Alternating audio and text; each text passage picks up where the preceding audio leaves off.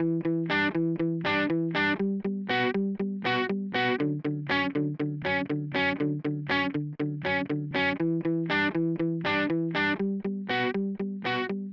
and welcome to the inaugural episode of Coronavirus The Truth with Dr. Robert Pearl and Jeremy Corr. We are also the co-hosts of the Hit Fixing Healthcare podcast, and you can find this new show's episode on that website, fixinghealthcarepodcast.com. And please subscribe to Coronavirus The Truth on Apple Podcasts or wherever you get your podcasts from. If you like the show, rate it 5 stars and leave a review. Over the past few weeks, dozens of people have reached out to us for answers about COVID-19. They're scared and they cannot separate fact from fiction. They're not sure where to turn to for truth. They sense panic, with stores running out of stock, schools and businesses closing, and social media and news outlets talking 24 hours a day about COVID-19. They worry that they and their loved ones will become infected by this virus and die. At the same time, they read the statistics in the context of the seasonal flu. As of today, there have been 3,774 cases of COVID-19 in the United States, with 69 deaths. In contrast, they know that the CDC estimates that there have been at least 36 million illnesses from seasonal influenza this year, causing approximately 22,000 deaths in the United States. They recognize that the numbers for COVID-19 are going to rise rapidly over the next month, but it seems that even if the problem gets hundreds of times worse, given the numbers, our nation should be able to weather the storm. They're not sure what's going on. They want clear, factual, and unemotional answers to questions like, how scared should we be of the coronavirus? Why is the CDC suggesting people stay home? Should I get tested for COVID-19? When is a vaccine coming? These are some of the topics we'll be covering today and every week on this podcast. Robbie, throughout your career as a physician, Kaiser Permanente CEO, and Stanford University professor, you've been a national thought leader. Other healthcare leaders from across the nation have looked to you to combine your expertise in clinical quality and business savvy. Your book, Mistreated: Why We Think We're Getting Good Healthcare and Why We're Usually Wrong, was a Washington Post bestseller. You've written extensively for Forbes, Vox, Harvard Business Review, New England Journal of Medicine, LA Times, and USA Today. As the CEO, you led Kaiser Permanente during other epidemics like SARS, MERS, swine flu, and even Ebola. You continue to lead as our nation grapples with a growing healthcare quality and affordability crisis. Given your background, people often turn to you for insights into the clinical and business sides of medicine. COVID-19 poses both medical and financial challenges for our nation. I can't think of a better individual to interview on this massive challenge. On our Fixing Healthcare podcast, we've been a strong team. My role has been to bring the voice of the patient and the businessman to the discussion and the debate. It's been lacking on much of the coronavirus conversation to date. As a small business CEO in Iowa of Executive Podcast Solutions, I can see how the current set of fears is impacting people. I've gone into stores in my neighborhood in Iowa, where everything scary seems to happen last, that have run out of toilet paper and are running low on canned food. I have colleagues who've shut down their businesses with all their employees working from home. I have friends who are restaurateurs who plan to stop serving food for the next month or two or potentially longer. They read about what is happening in places like Italy and don't want to harm their customers or their staff. Almost no one is sure about what is the right thing to do. My sense is that the combination of nonstop news and constant social media has generated more information and data than people can process, but not as much clarity and understanding as they seek or need. Given our success on the Fixing Healthcare podcast, I'm optimistic we can provide not only the synthesis and perspective they need, but also know we will tell listeners the truth about the areas in which answers do not yet exist. Robbie, I'm looking forward to this discussion today. Me too, Jeremy. Let's get going. So my first question for you is, what is coronavirus? How does it spread? And who's at greatest risk? Coronavirus is an entire family of viruses. They get their name from their image under a microscope. You may think back to when you're a child, you drew the sun with the lines coming out of it. Those are the corona. Or you can think of a crown on a king's head with points. Those are corona. These viruses all have these pointed proteins that stick out from them, which is how they manage to penetrate into the human cells. The viruses span a large number of diseases, everything from the common cold at one end to MERS, Middle East Respiratory Syndrome, and SARS, Severe Acute Respiratory Syndrome, at the other end, one with very low lethality and the other two much higher, thought to be 11% and 35%. All of the coronaviruses come out of animal species. COVID-19 is thought to have begun in bats, to then have been transferred through some other intermediate animal, probably in one of the so-called wet markets in China. But transmission now happens from human to human. It can happen in one of two ways. It can come through air droplets when people sneeze or cough, expelling the virus with a little bit of moisture and having that air droplet inhaled, breathed in through the nose or the mouth by someone else, infecting their upper airway. Or it can happen on hands, where people will touch their nose or mouth and either touch a surface or shake hands with someone else, transmitting the virus as a consequence of that. The people at greatest risk are those who seem to have compromised immune systems. This can be based upon age. The average age of death in Italy, as an example, was over 80. Or it can be based upon diseases like diabetes that impact our ability to fend off problems. Or it can happen because we have a compromised pulmonary, a lung, or cardiac heart problem and difficulty. The good news, unlike some other epidemics in the past, is that children and young adults seem to be relatively spared from this disease. So it tends to be a problem for older individuals, those with a variety of chronic illnesses.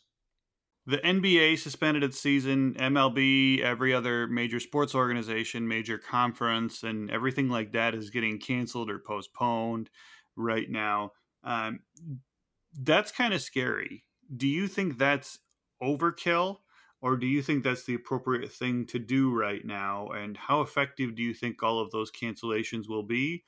And ultimately, how do we stop the spread of this or any new virus?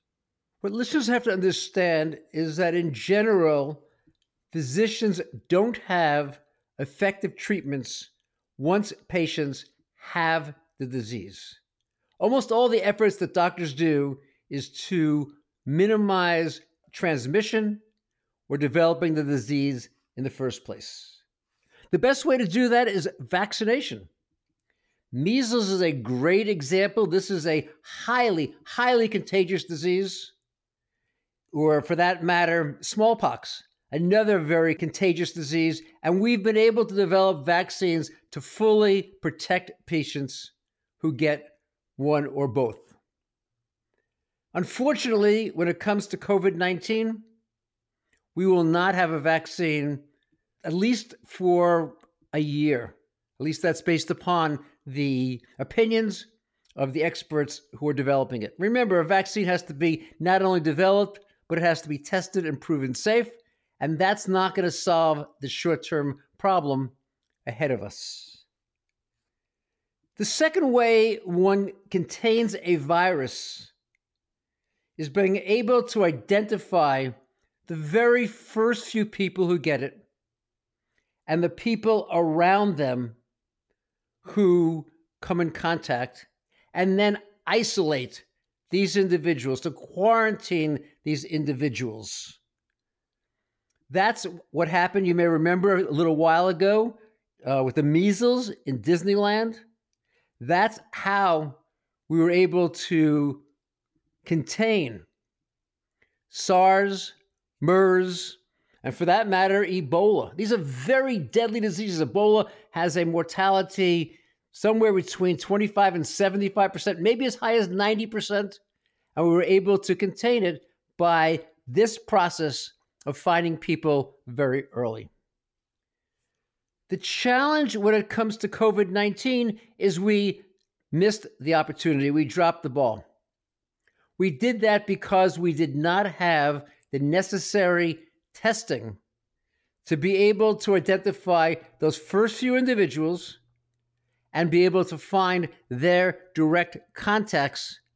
And by the time we realized as a nation what was happening, it had spread so wide and so many people had been exposed that it would be just impossible to go case by case by case. So the response that we're doing is the only thing that we can do to be able to do several things. One is to minimize the spread by not really social isolation. We don't want people to be alone, but by being able to have social distancing to make sure that we don't come in direct contact with people who are infected, to make sure we don't find ourselves in crowded rooms, to find ourselves at a basketball game. An LA game could have 10,000 people, and a few very infected people could immediately spread it far and wide, which is why these types of large gatherings have now been either ended and increasingly being prohibited.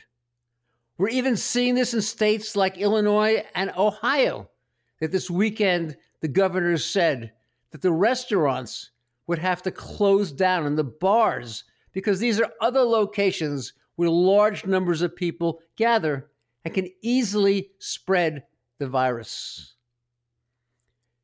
Now remember, you said in your introductory comments, Jeremy, that we've seen in the flu 10, 20, 30 million people developing it this year. We've seen 20,000, in some years, by the way, 30, 40, 50,000 people die from the flu. So it's not as though we can make this virus disappear any more than we can make the flu virus disappear. But what we don't want to see is a tall spike in incidence in a very short amount of time, because that will now overwhelm the system and it will even more rapidly spread the virus. The phrase that's being used in the media is we want to flatten the curve rather than seeing this big spike happen over the span of, let's say, 2 months. If that number of people are going to get infected, but it can happen over 4 or 6 months, that will allow us to have adequate hospital resources, adequate physician resources, adequate approaches to managing patients who develop the disease so that we can minimize the impact that it's going to have. That's the solution that we have right now. It's not containment, by which I mean we can't eliminate the disease entirely, but what we can do is minimize the risk to patients, particularly those who are at greatest risk, the elderly, and those with chronic disease. So I was not alive in the Spanish flu, obviously, but I do remember SARS and swine flu, and I don't ever remember things shutting down like this. Restaurants and bars, and they certainly don't do it for the flu. Why now? Why this? What makes this one special? Is it because of that concern about the spike utilizing all of our healthcare resources, or why this one? So each of the examples you gave are slightly different. So when it comes to MERS and SARS, we were able, in that middle second approach, the containment, to identify the people who developed the problem, find their contacts, isolate everyone, and never let the disease spread. That is why it was a relatively small impact, by the way, as was Ebola, at least in the United States. The Spanish flu, way back at the early part of the 20th century, We did not have a means of doing that, and quite a number of people became infected. In that particular episode, one of the biggest problems was it very much impacted younger people, young adults, children. In fact, there's a possibility, none of this has been proven, but a possibility that actually in the Spanish flu, much of the problem came from people's immune system reacting to the virus. So those who were the healthiest often had the greatest symptoms and chance of dying. Here we have exactly the opposite. So in this case, we can't contain it. The horse is out of the barn. We can't get the horse back inside, but we can make sure that the horse at least stays on the property within the fenced-in areas, and then we can, having controlled it, minimize the problems, then retrieve the horse, if you want to think of it that way, and ultimately walk it back to the barn. Containment would have been a better solution. We missed the chance, and we missed it for one reason and one reason only. We were not prepared to do the screening that was necessary, and we reacted to the problem way too late. Do we know anything yet about immunity? If you've had it and recovered, can you get it again? And if so, in what kind of a time frame? Do we have any of that kind of information yet?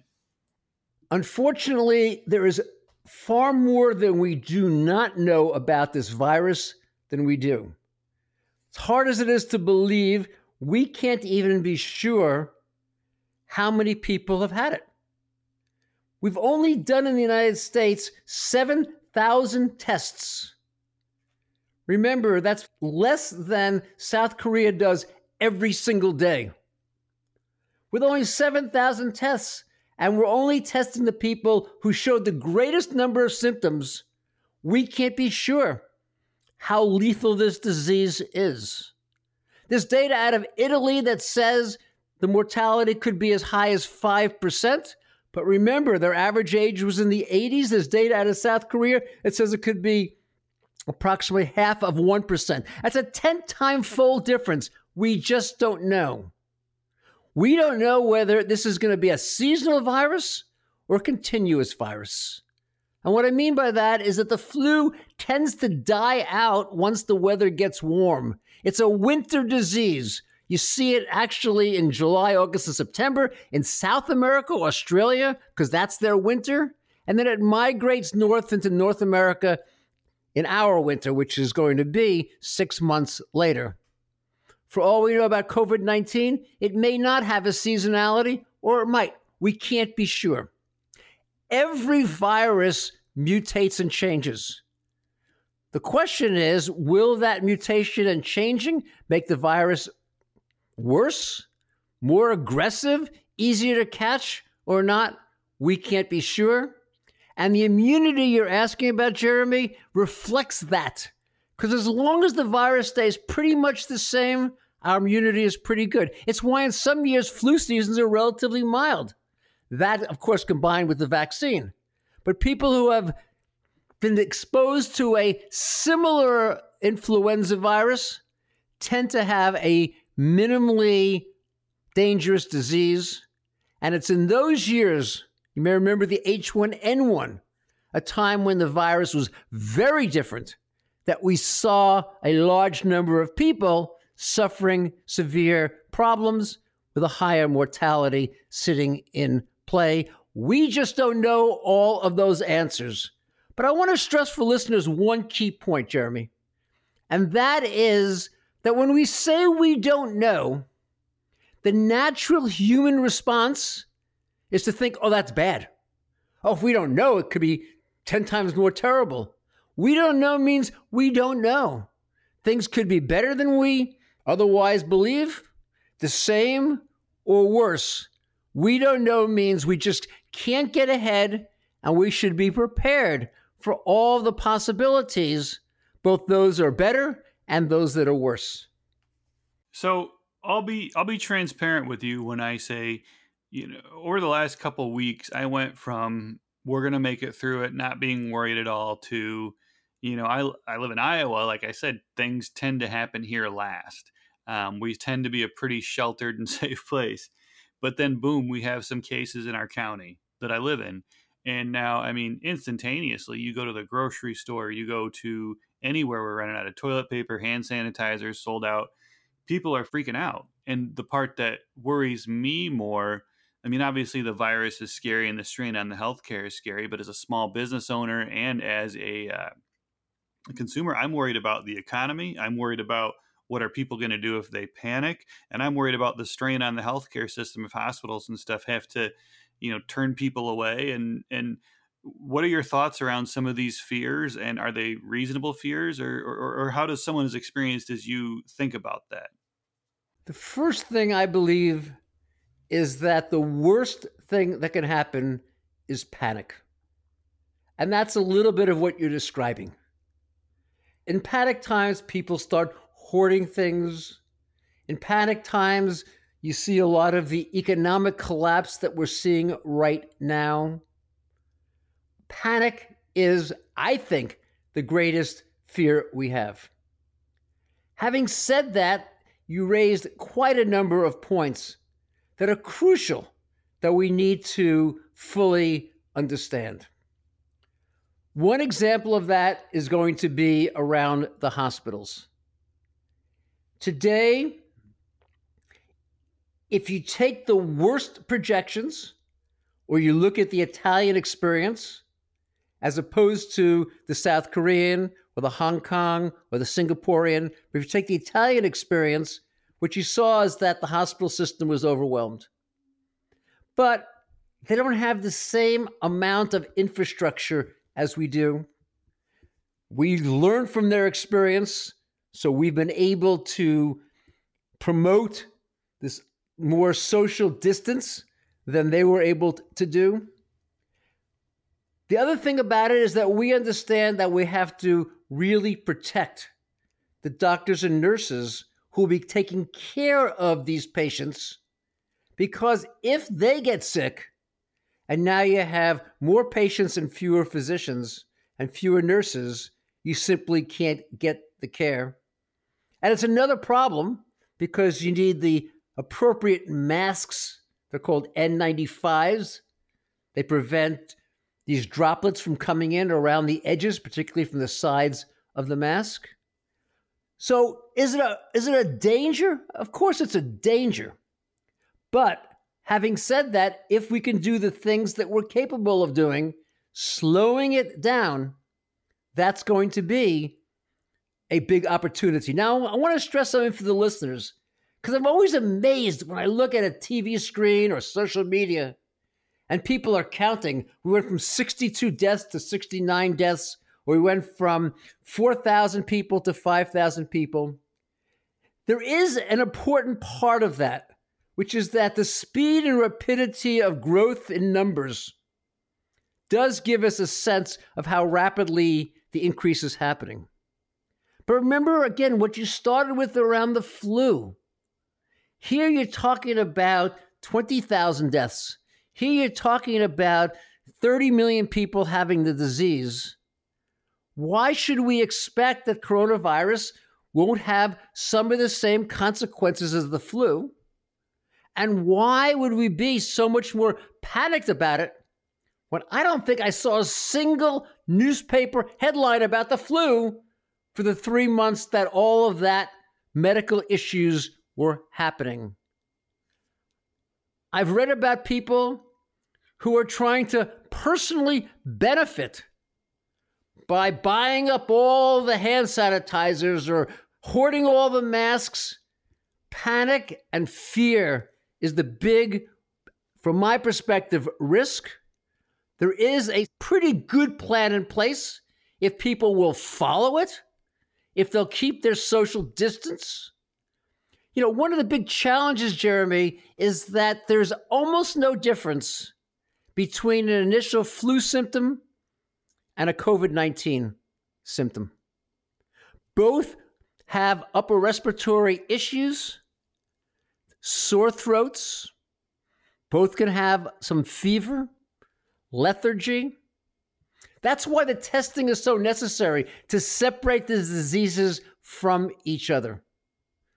But for listeners, if you're feeling these symptoms, you should contact your physician. I'm hoping the physician can provide information based upon your age, your associated chronic diseases, whether you're having problems consistent with that infection having moved down into your lung, trouble breathing, pain with breathing. These are the kinds of things that worry us. And my belief is we need to actually test all of the people, not by having them come to the ED or the hospital, even the office, finding a way to do a drive-through type screening that's been done elsewhere, that's starting to be done in the United States, so we can know exactly what's happening, how many people have the disease, how severe is it, what's the complication rate, how many people get hospitalized, what's the mortality. And again, I want to go back to that same theme. When I start comparing it to flu, what I see is a panic on COVID-19 rather than an uncertainty for which we try to get as much data as possible. Once we have that information in a future show, I can start to answer your question about how concerned you should be. At this point, my sense is we should be concerned, but we should be taking the steps that we know will help diminish the problem, ones that are happening by minimizing the gathering of people, ones that are happening by individuals self-quarantining when they develop symptoms, ones that are happening by patients when they develop symptoms contacting the physician who can decide about getting the testing, making sure we increase the testing, understand what's happening. And I would say the same thing's true for the financial markets. You know, what we're seeing right now, if we can proceed as we have the possibility, is this will be a transition for a few months, whether it's 3 months or 4 months or 5 months, the exact number of months, we can't be sure. We need to do some things to protect Americans from the financial side during the transition. We need to make sure, as legislation is happening now in Congress, that people have sick leave benefits, because if they go to work because they have to earn the money because they don't have sick leave, they will contaminate a lot of people. And it's in the interest of all of us to make sure that adequate sick leave is available to all Americans, free testing is available to all Americans, and for businesses like yours, the small businesses, 46% of the American economy is small businesses. We have to make sure we provide the loans and the financial relief that they need. This is a transition part that we have to fill in the dirt so that the ride is less bumpy and smoother going forward. I believe we have things that we can do. Nothing is guaranteed. But if we do those things, our chances of coming out healthy on the other side are dramatically higher. I want to kind of pick apart a little bit about what you said. I mean, you write a lot about the psychology of fear. What makes not just coronavirus, but the concept of any pandemic so terrifying to so many people? And again, like with the hoarding, why toilet paper? Why is that the big item when, I mean, this disease doesn't even give you diarrhea or anything? Like, what can you talk a little bit about not only the psychology behind that, but are you scared at all? And if so, how scared are you? What concerns you most? Well, let me make sure for the listeners we clarify. Actually, there is some GI symptoms involved in about 10% of patients with COVID-19. In fact, one of the differentiators from the flu is that the flu essentially never does give you the GI symptoms, and they can happen with COVID-19. So just to make sure, for the listeners who read elsewhere, it can happen, but that's not the reason for the toilet paper. It's just a panic that says, oh my gosh, if I'm confined to the house and can't get out, what do I absolutely need? And it's going to be food and toilet supplies.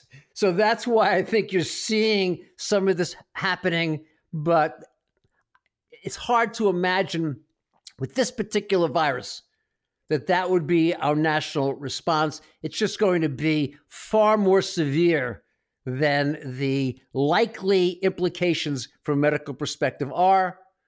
Avoiding the large gatherings, encouraging people to keep a safe distance, and ensuring that people who have symptoms stay inside. And by the way, avoid family members.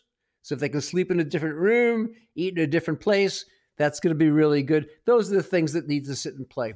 In terms of myself, I'm not panicking at all. I think that there are things that we can do. I'll say in quotes, if I were to panic, I'd panic over the panic.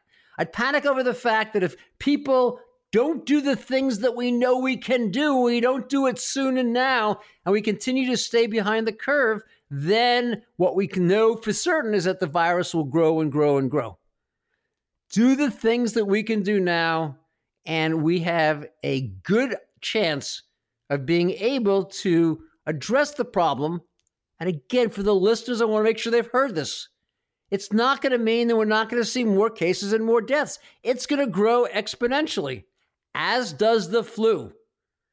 On the other hand, what it says is that there will be an end in sight, and that in the transition, we will not overwhelm the healthcare system, hospitals, doctors, respirators, clinical care, the things, by the way, that are also needed for the flu. The question you pose, though, is why do we become so fearful? And the answer is that it's built into our brains. There's a part of our brain called the amygdala. It has the fancy name of the fear center. And when that gets stimulated, we have a change in perception that causes us to behave in ways that are somewhat irrational.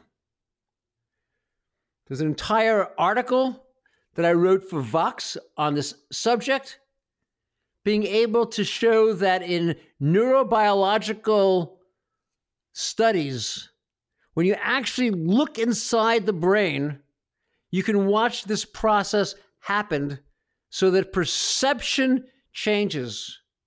And that's what I believe is going on right now. I think that as a nation, we have a level of fear that is appropriate to examine, but not appropriate to panic over. And it's a little bit, you could say, like walking down a dark alley at night and you hear a noise and your body reacts intently to it and you start seeing things that aren't there. That is my big concern, Jeremy. Again, for the listeners, it's not as though I am saying it's not an issue that needs to be addressed. I'm well aware of the data that says the mortality could be significantly greater than the flu. The risk to hospitals could be major, as they happened in Italy. And I simultaneously have evidence from places like South Korea and other areas where they've put in place the kinds of changes that are necessary to be able to minimize the spread of the disease, to be able to flatten the curve. And my encouragement to all is to adhere to those and to support each other in the process, to wash our hands, to minimize picking up the virus from someone else, to make sure we sneeze into our elbows if we have a cough or a sneeze, to self-isolate if we have any of the symptoms, the fevers, the runny nose, the upper respiratory infection, to be able to do the things that we know to preserve our immunity by sleeping well and eating well.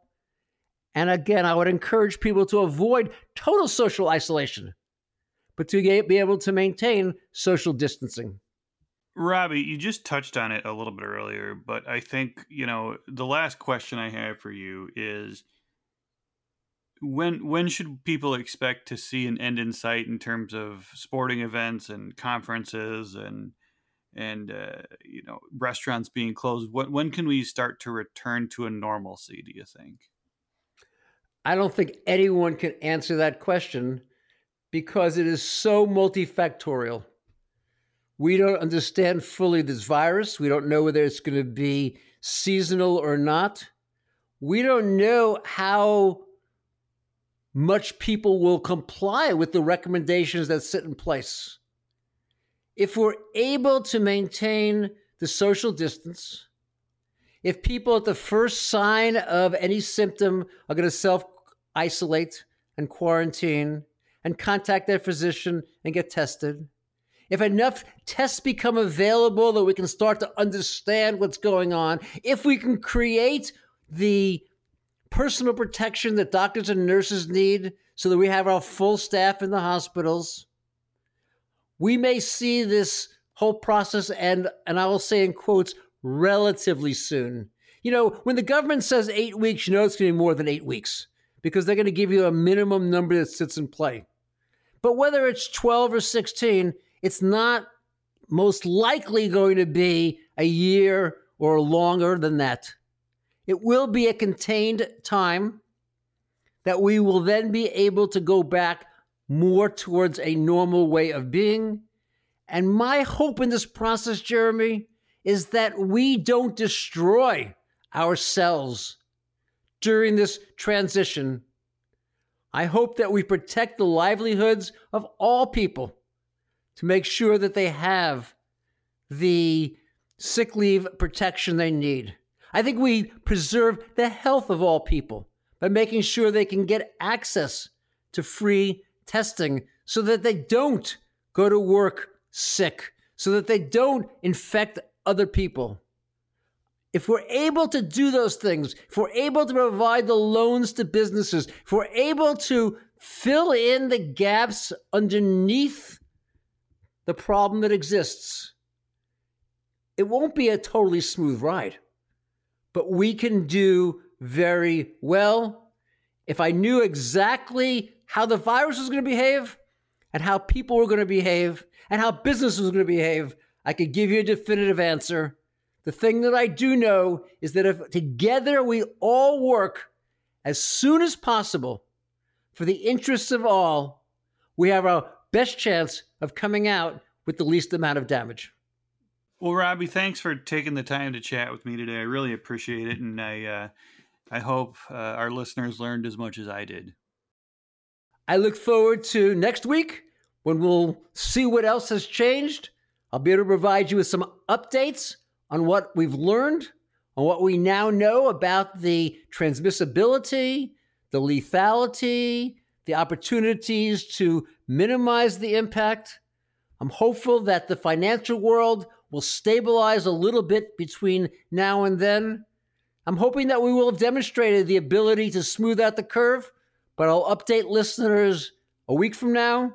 If people want some more information, they can go to my website, robertpearlmd.com, or they can go to the Fixing Healthcare podcast website, and there they can submit any questions they might have about the disease.